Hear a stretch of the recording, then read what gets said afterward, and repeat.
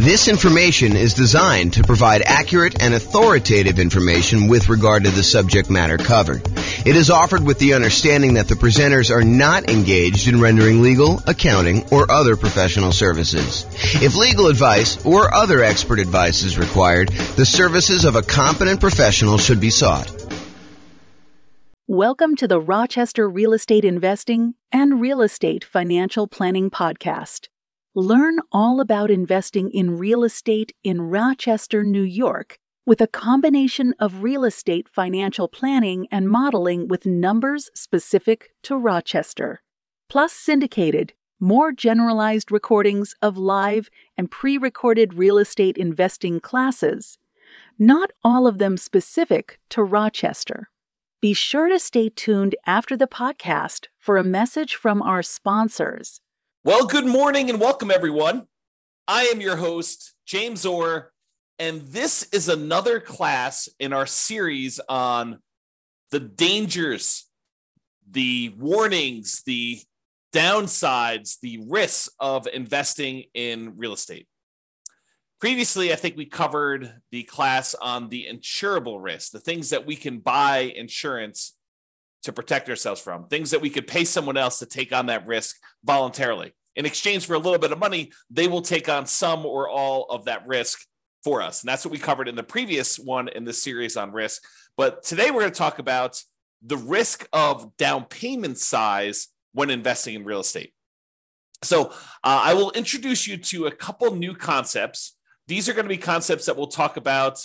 I've talked about them before. Actually, in fact, I had a whole class on these two particular concepts, but we'll talk about them again when we talk about measuring risks. So we'll eventually get there, but today I'm just going to introduce you to the topic, and then we'll talk about how the amount you put down into a real estate deal impacts how much risk you have and how to think about that risk and how to mitigate it if possible. So this is sort of the quote for the theme that we are on, the risk theme, and that is a quote from George S. Patton.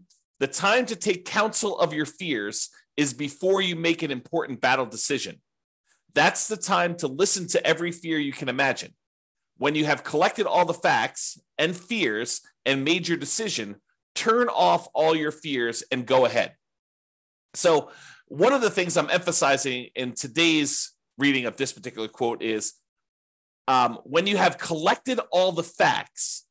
So one of the things I'm going to go over today is I'm going to show you historical data as to how likely we are to see a drop in home prices and how severe those drops are. So we will look at the Case-Shiller data and look at how frequently these things happen. And then we'll look at it in the kind of like view from the lens of down payment size and how if we see a pretty significant decline in property values, like how that is impacted by how much you have invested in the deal, what your down payment that you are there. So the question is, what are your fears relating to real estate? And if you want to reach out to me, you can tell me if you have certain fears. I will try to cover a bunch of different ones in our series. We're doing about one of these a week. We're doing daily classes live. And then the daily classes get published to the podcast once per week. So a week's worth of live classes becomes a month's worth of classes on the podcast. I think I'm just about to enter February. So this will be either late January or very early February of 2024 at this point. I'm recording this May 18th of 2023. And basically, if you are attending live or on the Substack or part of the coaching program or something like that, you'll get access to this stuff early, but the podcast stuff is slightly delayed. So you'll see this almost like movies. You can see it in the movie theater right away, or if you want to wait for it to come on to cable TV, you can wait 6 months or a year, whatever it is. So it's we're about 6 months, 7 months out at this point. All right, so let's talk about this concept of resiliency. I invented these ideas as a way to measure risk when we were doing a bunch of analysis on the real estate financial planner software that I wrote. So one of the things I was always curious about is when you're looking at someone's portfolio of properties. And you can look at this on an individual property too, but I like to look at it on a portfolio. And I wanted to know how resilient someone's portfolio was to a decline in rent or to a decline in home price. And for rent, it was like, how much can rent decline before they would have negative cash flow? And I like to think about it in terms of two things. I like to think about it in terms of the dollar amounts that rent can decline, and then also the percentage. Because I think thinking about those in both ways is important, and it's slightly different. So sometimes a portfolio will have, a mix of some free and clear properties and some highly leveraged properties. And so if you have a dollar amount decline in rent, then the properties that are free and clear, they have less cash flow, but their cash flow doesn't go to zero. And in that way, when you think about like how much it can decline over when you have a free and clear property, they are very resilient to a drop in how much rent is being collected before they would have any type of negative cash flow. But the ones that are highly leveraged, that only have, $50 a month in cash flow or $100 a month in positive cash flow, if rents were to drop by $50 or $100 there, then we could actually see negative cash flow. But if you look at the whole portfolio of someone who has some free and clear properties and some of these properties that are highly leveraged, and we see rents decline on all of the properties at the same time, well, the ones that are free and clear, they add significantly to the resiliency, the overall resiliency of the portfolio, because those are still going to have positive cash flow, even if some of the other properties start to have negative cash flow.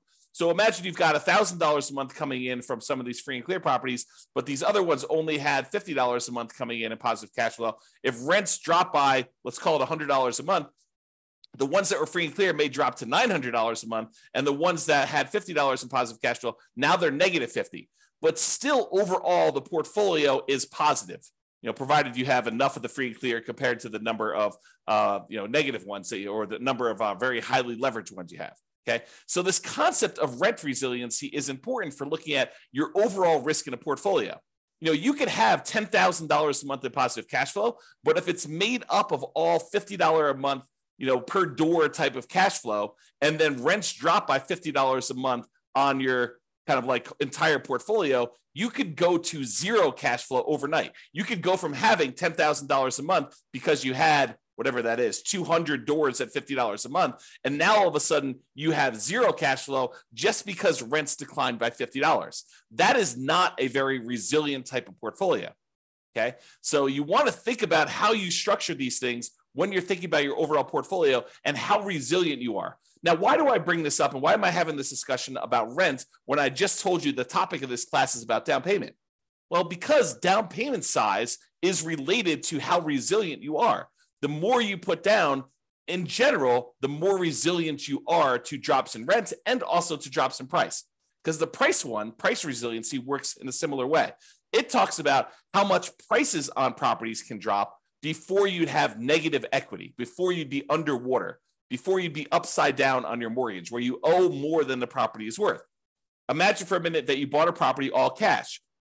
Well, in order for you to have negative equity, the property value would need to go to zero because you don't have a loan on the property.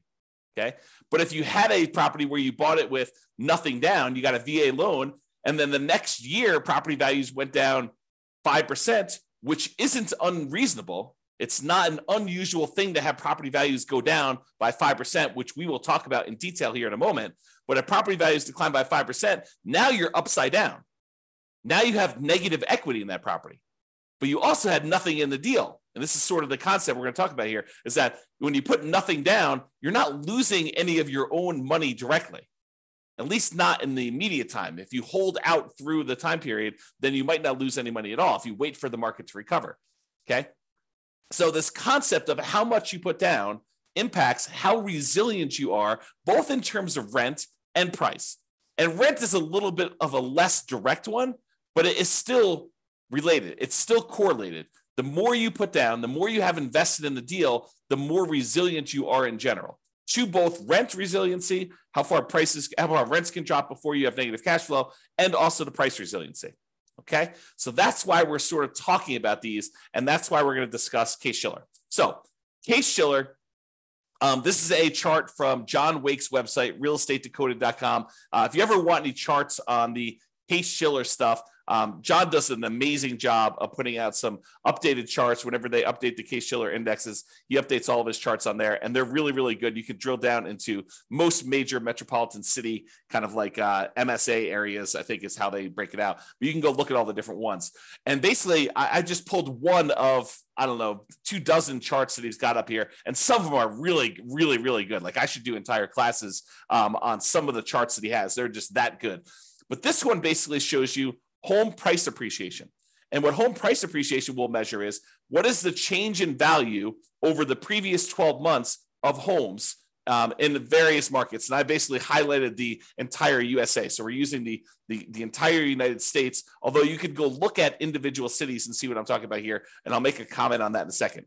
But what it basically does, it shows you like, what is the change in value in home prices? When it's positive, we're thinking it's a positive appreciation or the property value went up. Okay. So all these numbers above this zero line are showing you where the market actually gained year over year, where the property values increased from the previous year on that. And the ones where it's below zero are the times when the property values actually went down in that marketplace. So they went from a year previously, they were higher than they were in that year. Now, just eyeballing this, I want you to understand that, there are lots of times when home prices went up, this is probably 8%, 9%, 7%, somewhere in there. And then there are times in 1991 where this is, slightly negative here, where property values had gone down and then they kind of went up for a while, and they stayed up for, I don't know, whatever that is, a decade or two. And then it kind of went down here and it's kind of really, really low. And we had this big negative dip here in the 2008, 2009 period. And it was still low, going into the 2011 period. And then it went back up above and we started seeing positive appreciation. And then over the last few years, we've seen pretty massive positive appreciation, like record-breaking ones, at least in this scale, going back to 1987. And then we're kind of down low again, where we're seeing very little appreciation, or in some markets, we're seeing the negatives. So all of these really faint lines in the background, those are individual cities. And you can see, even when sometimes when the U.S. market is doing okay appreciation-wise, 3% or so. Sometimes we have some markets that are actually seeing negative appreciation or property values declining. And some markets suffered a lot worse than the overall U.S. market did. Like during this example decline during 2008, 2009, we saw values drop to 35% or so doing this. Okay, so markets do matter. And some markets here were up a lot, like over 50%. And you could see over this thing where just most recent time, 2021 to 2022, we had some markets pushing, 30%, kind of like appreciation rates there. The U.S. one, it looks like it's around 20% or so. But there were some markets that didn't go up quite as much, not any that were negative during this time, but you could see that there's a wide range of these values. So what I want you to take away from this chart is, number one, it's a limited data set. This only goes back to 1987. And I actually, when I went to the source of the data, the source of Case-Shiller, and I'm going to show you 133 years worth of data for this here in a little bit, and I'll summarize a lot of it for you. But I want you to realize that home prices can go up and they can go down. And this is showing you the year-over-year appreciation rate. This can vary by city.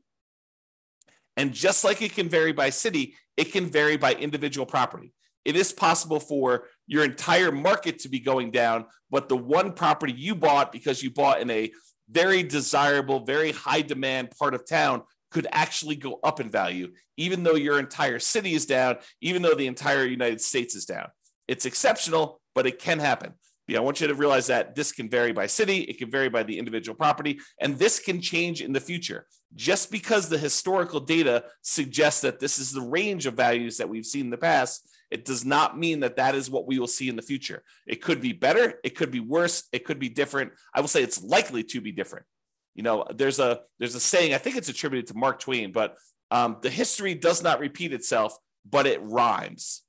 And so I think that's the idea here, is that we look back at history to say, hey, what has been reasonable, right? I don't want to be using, negative 10% to positive 10% for appreciation rates when, the numbers are really negative 1,000% to positive 1,500%. You don't want to use something that is off by that magnitude. Even though it could happen, I think it's reasonable to say, look, I looked at 133 years of history based on this, and this is what it told me. So let's go ahead and start with those assumptions. Sure, we could have some extreme outliers where it's better or worse than what that is, but let's use that as kind of a baseline. Okay, So now what we're going to do is we're going to look back over 133 years worth of data to determine what's typical in the past. But before I do that, I just wanted to show you this really cool chart that they've got on the Yale.edu website for the Case-Shiller stuff. And this chart just shows you the historical interest rates, what interest rates have been since 1890, going all the way up to 2023, I think is where we are right now. And one of the things I want to point out to you is that while interest rates feel like they're up a lot, and they are up a lot from the relative low we had in the last few years, if you look at the really big picture of 133 years worth of data, we're not that high. And I think I showed this. I created this new tool that allowed you to put in what the current interest rate is. And I showed you using a meter of like how high we are using all of the historical data. And I think we were using like 7% or something like that for a class I taught. And like the interest rates were higher like 50% of the time. So this is not a relative high.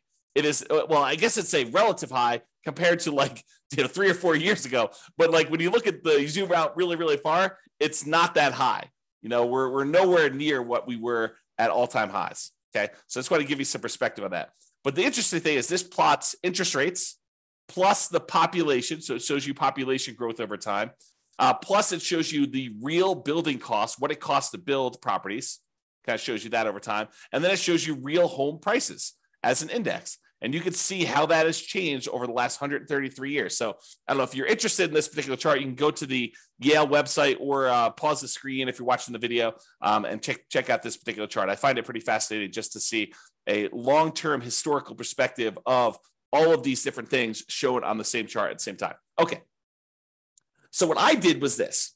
I went back to the Case-Shiller website, the one on Yale, and I pulled down the raw data.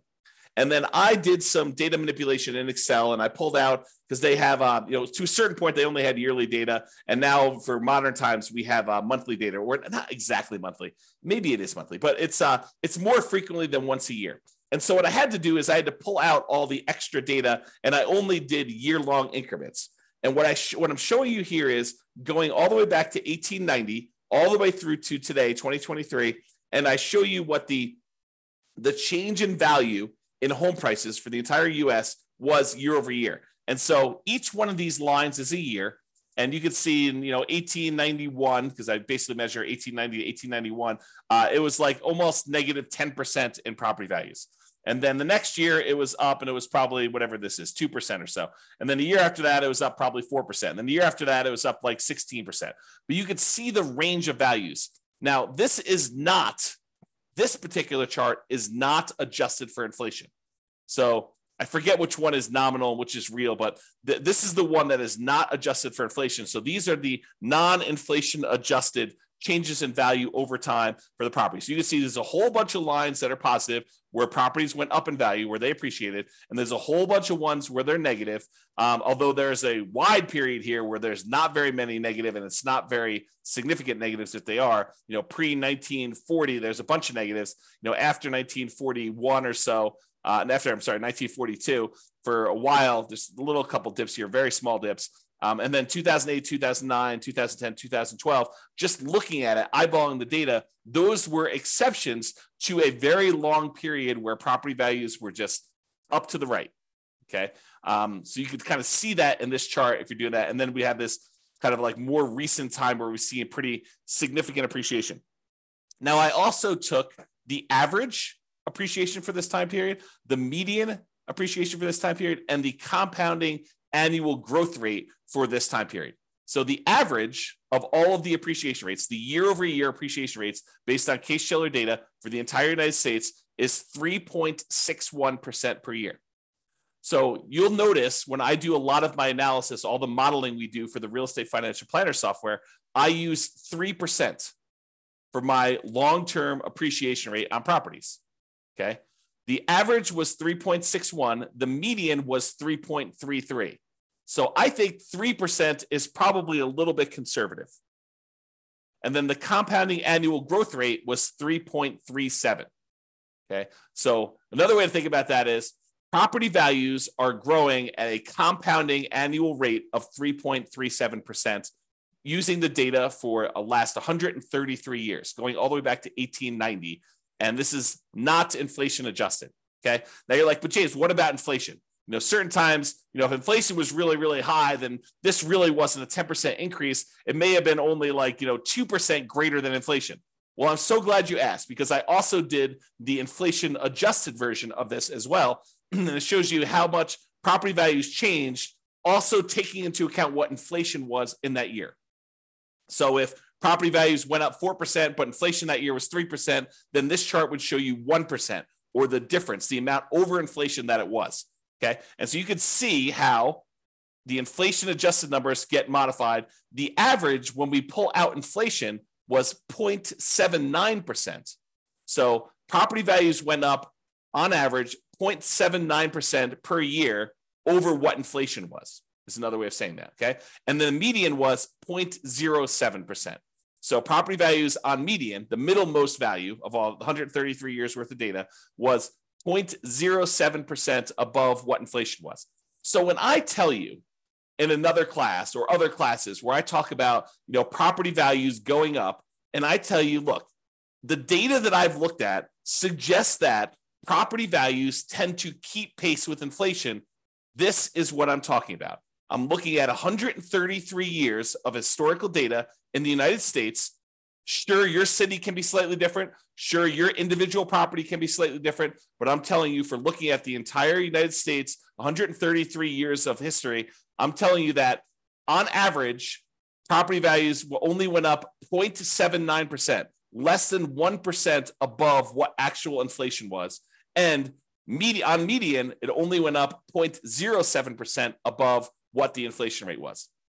And some people argue this. You'll read like a newspaper article or a magazine article, and they'll talk about how, real estate barely keeps up with inflation, so it's really not a good investment. Oh, I beg to differ, because if you're buying a property and you're putting, 20% down or 25% down or even 50% down on the property, and that investment is just keeping pace with inflation, well, you're leveraged. You only put, let's use an actual example. You have a $100,000 property, you put in $20,000. If inflation was 3% and the property actually went up 4% in value, then the property value went up $4,000 on $100,000. Okay. But it really, for inflation reasons, it only went up $1,000. Okay. That's fine, because now you invested $20,000 and you got a $4,000 return, not adjusted for inflation, or a $1,000 return adjusted for inflation. You made $1,000 on $20,000. That's 5%. That's after inflation.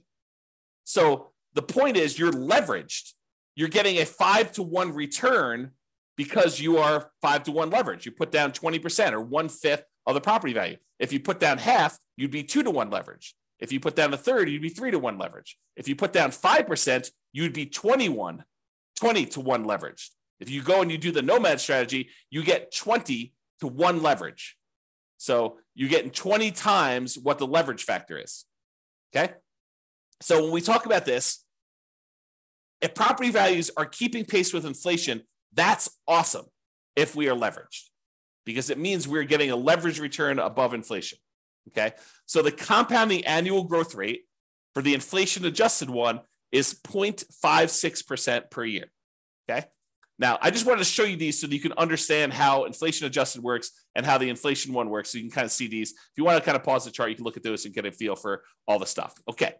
Now what I did is I said to you, okay, we can look at this chart and we could say, okay, how many of these were, below, what did I do here? Below 15%. Whoops, right here. Below 15% decline. And we could add up and try to figure out how many of these were below 15%.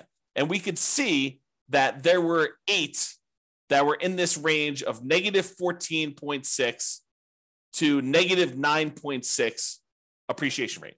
So there were 8 values where they were below these numbers. Okay. And there were 17 values between negative 9.6 and negative 4.6. So 17 times out of 133, we saw this range of appreciation rates. And there were 46 years out of 133 is a better way of saying that, where it was between negative 4.6 and 0.40. So almost zero. Okay. And then 34 years out of 103, where property values went up basically somewhere between 0 and 5% and change. And then 20 years where property values went up between 5.4% and 10.4%. And then there were 5 years where it went up between 10% and 15%. I'm rounding. And then one where it went up between 15 and 20, one where it went up between 20 and 25, 0 where it went up 25 to 30, and one where it went up between 30 and 35%. Okay. I rounded to make it a little easier to say it, but if you want to look at the chart, you can see the actual data. Okay.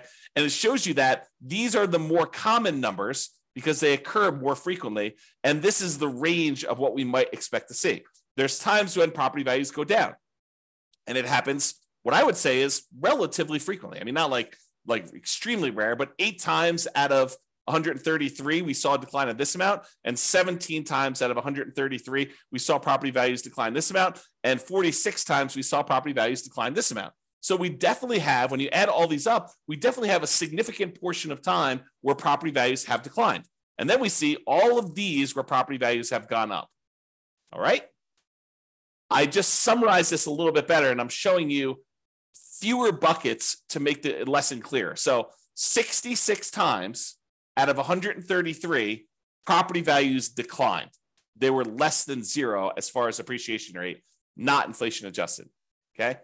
37%, not percent, but 37 times out of 133, the property values went up somewhere between 0 and 5%. So 37 times out of 133, property values went up between 0 and 5%. And then 21 times out of 133, property values went up between 5 and 10% in a year. And then 9 times out of 133, it went up greater than 10%. So we could see just this feeling of what is happening. Now, why am I making a big deal out of this when we're talking about the amount of down payment? Well, I want to talk about the risk matrix. And I think I introduced this in the class we did last time on risk, but I've also taught this previously. And what I want to show you is this idea of risk matrix. So the risk matrix is like in this case, a 3x3 square, although it's rectangular shaped just because of the width. And it shows you severity across the top. So these are the lowest severity events. And then these are the highest severity events. So 1 is a low severe event, property values moving very little in this example, or really large severity events where property values moved greater than 15%, greater than 15% appreciation, or greater than negative 15% negative appreciation is what we're looking at there. And then we have on the left-hand side, how likely is this to happen? Lowest likelihood is a 1, very low probability of this happening, maybe 1 year out of 133. And then you have a high likelihood, where 1/3 of all the years this happens.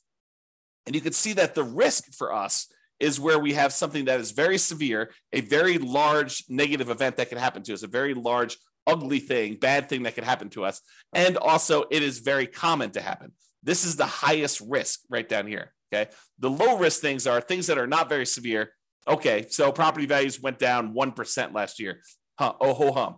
Big deal, right? And they're not very likely to happen. This happens once every, 100 years. Like that's not a real number, but I'm sort of making it up as an example. So you can see low severity and low likelihood as an example. All right. So this is the generic version of risk matrix and how it works. Now what I'm going to do is I'm going to plug in the actual data we saw from Case-Shiller data into a modified version of this risk matrix, which I'm calling the risk matrix for appreciation.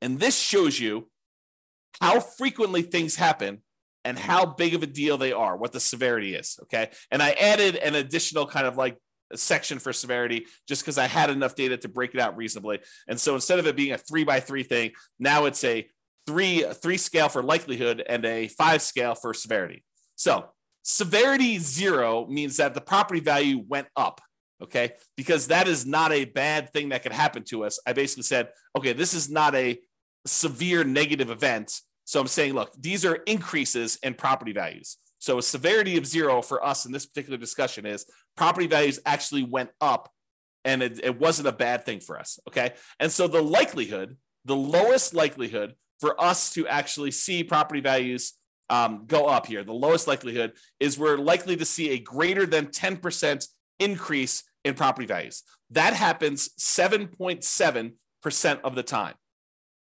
So 7.7% of the years had a property where property values went up year over year greater than 10%. Okay, so not very likely, only 7.7%, but the increase was positive. Okay, now the next likelihood is 15% of the time, property values went up between 5% and 10%. So we saw an increase of property values between 5% and 10%, 15% of the time. And then the most likely, again, with no severity, property values went up 0 to 5%, like a small increase in that sort of inflation range, 0 to 5%, 25.6% of the time. So about a quarter of the time, property values are increasing between 0 and 5%. Okay. About 15% of the time, they're increasing between 5 and 10%, and 7.7% of the time, they're increasing more than 10%. So if you're thinking to yourself, look, I'm modeling my properties, I'm doing my deal analysis, and I want to use 10% for my property appreciation.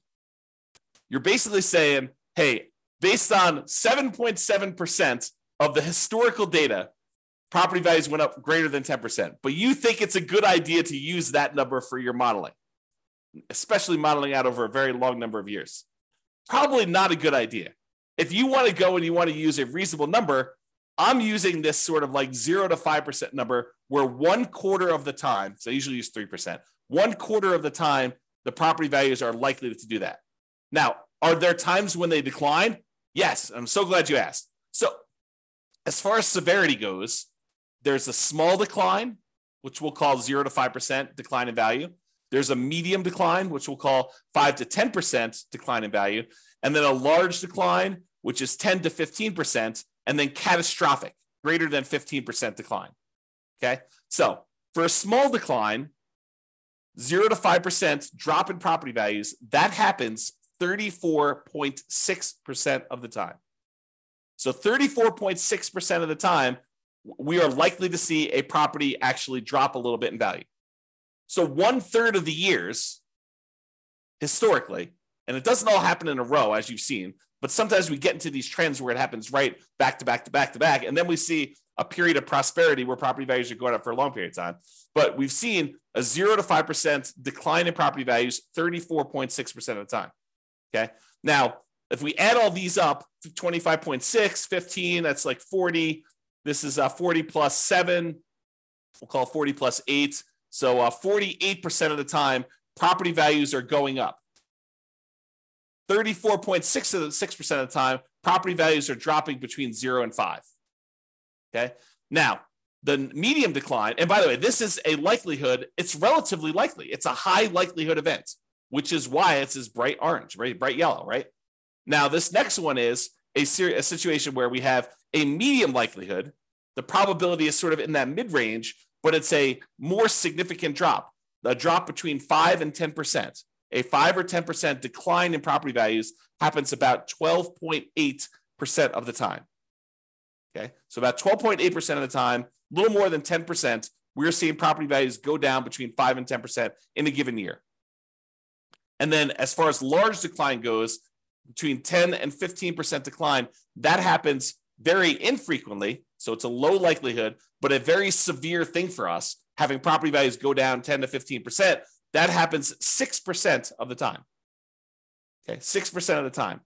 And we've not seen, according to the US historical data, remember, each city's data will be different, and we've seen catastrophic declines in other cities. But as far as overall US data goes, we have not seen 0% of the time a greater than 15% decline, which I think is interesting, right? So these fears we have about things are relatively low probability type events. Not that they can't exist, not that they won't happen, but they're relatively low. So when we look at this, we think to ourselves, okay, what does this mean for me in terms of down payment?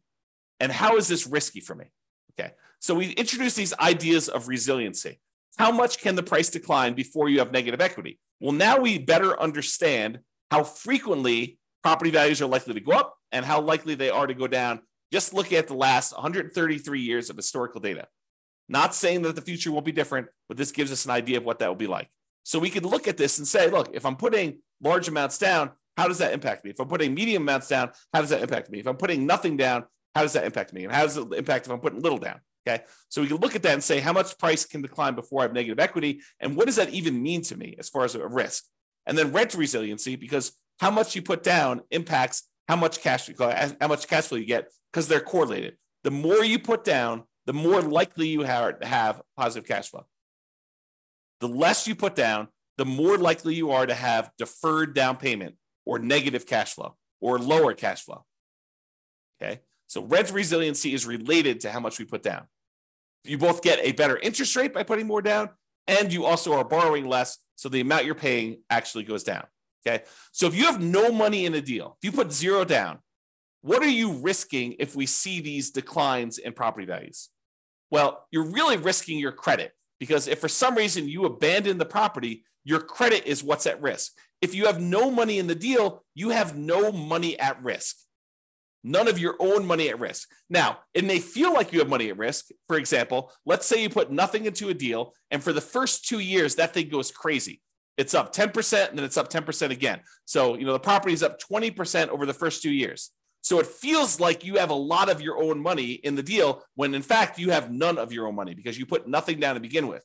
And now you have equity because the property value went up over 2 years. Maybe you paid down a little bit on the loan, so you actually have a little bit of equity there. But really, if the property values were to drop multiple years in a row and you actually have negative equity now, the property value drops below what you owe, did you lose any money? I think some people would argue, yes, I lost money because those gains that I had were there in the property and now I don't have them anymore. So yes, I lost money, James. Of course I did. But did you? You don't really realize those gains until you sell the property or you do some type of cash out refinance. So those were just sort of like paper gains. There were paper losses or paper gains on the property while you didn't actually sell it or you didn't cash out refinance it and pull that money out. And you had no of your own money in the deal. Now, if you abandon the property, let's say property values, they drop in half. So you're up 20%, now they dropped in half. So now you're whatever that is, negative 40% down or something like that, right? So you're down 40% from where you were originally. And now you're like, I'm upside down in this property. It's hemorrhaging cash flow. I can't get it rented. It's almost not worth doing. I could go buy a property next door for, the half of, almost half of what I was buying the other properties for. Maybe I should just jettison this and leave. Well, what are you risking? You're risking your credit. Because if you had a loan on that property and it was tied to your credit report, you're risking that. And then you got to value, what is your credit worth? What is it worth to have a foreclosure and or bankruptcy on your credit? It limits what you could do for whatever it is, 5 years, 7 years, and doing certain things. Your ability to get certain loans comes back relatively quickly. FHA, I think you could do that. Don't quote me on this, but from memory, I think it's like 3 years or something. You can get an FHA loan. Maybe it's even 2. Go check with your lender if you've got questions about that. I don't remember what it was, but you could go get loans after this happens. And you could buy properties creatively, technically, right? I mean, you go and negotiate directly with a seller. The seller doesn't say to you, hey, listen, it's a 3-year term for me to wait for a bankruptcy. No, they'll negotiate with you and they feel comfortable doing the deal. And maybe you give them enough down payment. Maybe they're like, hey, it doesn't matter if you had a bankruptcy or foreclosure yesterday. I don't care. Or maybe you structure where you put together a LLC partnership and you and your partner are buying things and you're a half owner of the LLC and they've got great credit. And the seller is negotiating and they're looking at their credit to determine if you're qualified, even though you're buying an LLC. I mean, who knows, right? There's all sorts of what ifs here. So what is your credit worth? I think credit's important. It's a great tool for being able to get deals done and for getting great rates and lower PMI and all those other factors that go into things. There's rewards for having good credit, but you got to measure what that is in terms of the risk you have when you're thinking about putting nothing down or little down in a deal. Okay. Now, by putting little or nothing down in the deal, you're much more likely to have negative cash flow in this case, which means your ability to hold onto the property is limited to your ability to continue to feed the property. If you have negative cash flow, that means that you need to come up with money outside of the deal in order to continue to fund the deal. You got a great job, you got great income, you got great, reserves that are protected. You're not at risk of losing those. Then maybe you're not that worried about that because you have great holding power. Now you're buying a single rental property. You've got negative $200 a month cash flow, but you have $1 million in CDs. Do you feel comfortable there? Probably. Even with drops in prices and drops in rents, regardless of you putting nothing down in the deal and having negative cash flow in that case. Okay. Now you have negative $800 a month cash flow and you've got $5,000 in savings. Very different story. Very, very, very different story. Okay. And then measures of debt. When we're putting almost nothing into the deal, usually that means that we're going to have lower or negative cash flow, and our debt to income ratio is probably going to be worse than someone who has positive cash flow because the property is not helping them with their debt to income ratio. Right? Debt to income is going to be lower. Their debt to net worth, how much debt they have compared to their net worth, because they have no equity in this property, put nothing into the deal, their debt to net worth is going to be lower. So it's going to be more risky if we were to measure risk with debt to net worth. Debt to liquidity, they have really high debt. Maybe they have more liquidity because they didn't put anything more in the deal, but a lot of times they're putting nothing down because that is all they have to put down. Okay, so debt to liquidity may be impacted. And it may be impacted both ways. That's one that I could see you making a case. Look, I would rather keep $100,000 in reserves and put nothing into the deal rather than put $100,000 down, buy a property that, with 25% down, but not have any reserves. That would actually improve. That would be a choice to improve your debt to liquidity. Yes, you have really high debt, but you have really good liquidity, $100,000 versus you have no liquidity because all you've got is tied up in equity in properties, which would help with your debt to net worth, but it wouldn't help with your debt to liquidity. Okay. And then months of reserves. How many months of reserves do you have sitting on the sideline such that you have holding power and can handle things that come up? Can you handle repairs and vacancies and capital expenses and time to do marketing for your properties? Months of reserves is kind of like almost like a special ability, a superpower that allows you to kind of like hold through a lot of these different things. Okay, so when you have no money in the deal, zero down, and property values can decrease, as we just showed, how risky are you and what are your risks associated with that? That's what we just covered. Now, let's go to the other extreme because everything else is going to be in the middle. The other extreme is you buy a property for all cash. You put 100% down. Well, if property values decline and you put 100% down, you are much less likely to have any credit issues because you don't have a loan, right? No loan means you don't have any credit issues. There's nothing for you to be foreclosed on except for taxes on a property if you choose not to pay property taxes or HOA, right? But you're probably not going to have any credit issues based on that, provided you're paying all your bills. There's no immediate loss of money. You buy a property and the property value goes down and you bought it for all cash. Did you lose money? On paper. But you did not necessarily lose any of your money because if you wait 5, 10, 15 years and we look at this historical stuff, it shows that it's likely to come back. When we looked at the compounding annual growth rate numbers for this, even with the one adjusted for inflation, it's still positive. So property values are historically, over the last 133 years, they're likely to come back. It may take time. And if you think about it in the short term, you lose interim equity in the property. And if you have to sell for some reason, if you're forced to sell, or is your plan to sell, or you do sell just because you get scared and don't want to continue on, then you will have a real loss then. You will realize that loss if you sell. However, when you put 100% down, you are much less likely to have negative cash flow, and you're much more likely to have better, improved holding power. Because the more you put down, the more likely you are to have positive cash flow, even if you have to drop rent in order to get a property occupied. Now, as far as other measures of debt, your debt to income, that is likely to improve because the amount of income you're getting on a property and the fact that you have no debt on it probably help your ratios. From a debt to net worth perspective, you again have no debt on the property and your net worth is also higher because you have this money tied up in the property. So that gets improved. As far as debt to liquidity, not so much. You're giving up liquidity, but you don't have any additional debt. But the liquidity number is also lower. So any of your other debt is weighted heavier because you have lower liquidity.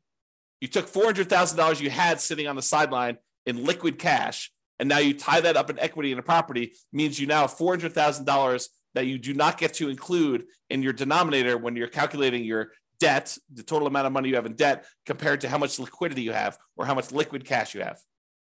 That hurts. And as far as months of reserves go, by taking a lot of money and putting it down, you tend to have less months of reserves. Although it does help you that the amount you need in reserves on a free and clear property is much lower than the amount you need in reserves on a property that has debt. If you have a mortgage payment of $2,000 a month and you want 6 months of reserves, you need your taxes, your insurance, maintenance, all the property management, all the stuff you need on the particular property, plus $2,000 a month times 6 for the mortgage payment.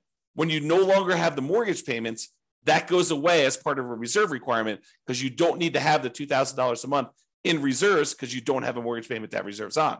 So it lowers how much you need to have in reserves for that particular property. Okay. Now, I covered the two extremes, nothing down and 100% down, and realized that they eventually merge together, right? There's a gradation between the two. So it goes everything in between 0% down to 100% down. You decide to put 5% down, you're closer to that no money in the deal situation. You decide to put 75% down and borrow 25% to buy the property, you're much closer to that 100% down. Okay?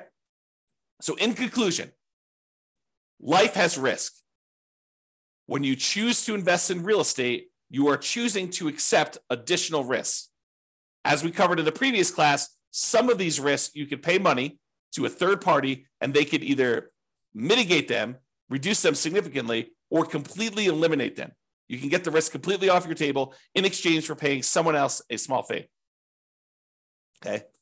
And the amount you invest in a deal or leave in a deal, if you think about it that way too, it's the same idea, changes what risks and how severe or likely those risks are for you to realize.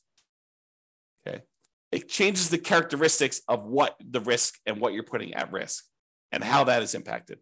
And I hope you understand a little bit better now how likely property values are to decline or go up in value and what the range of that is historically, and that it can vary based on city, individual property, a whole bunch of different factors like that. All right. So hope you enjoyed the class. This has been James Orr. Have a great day, everybody.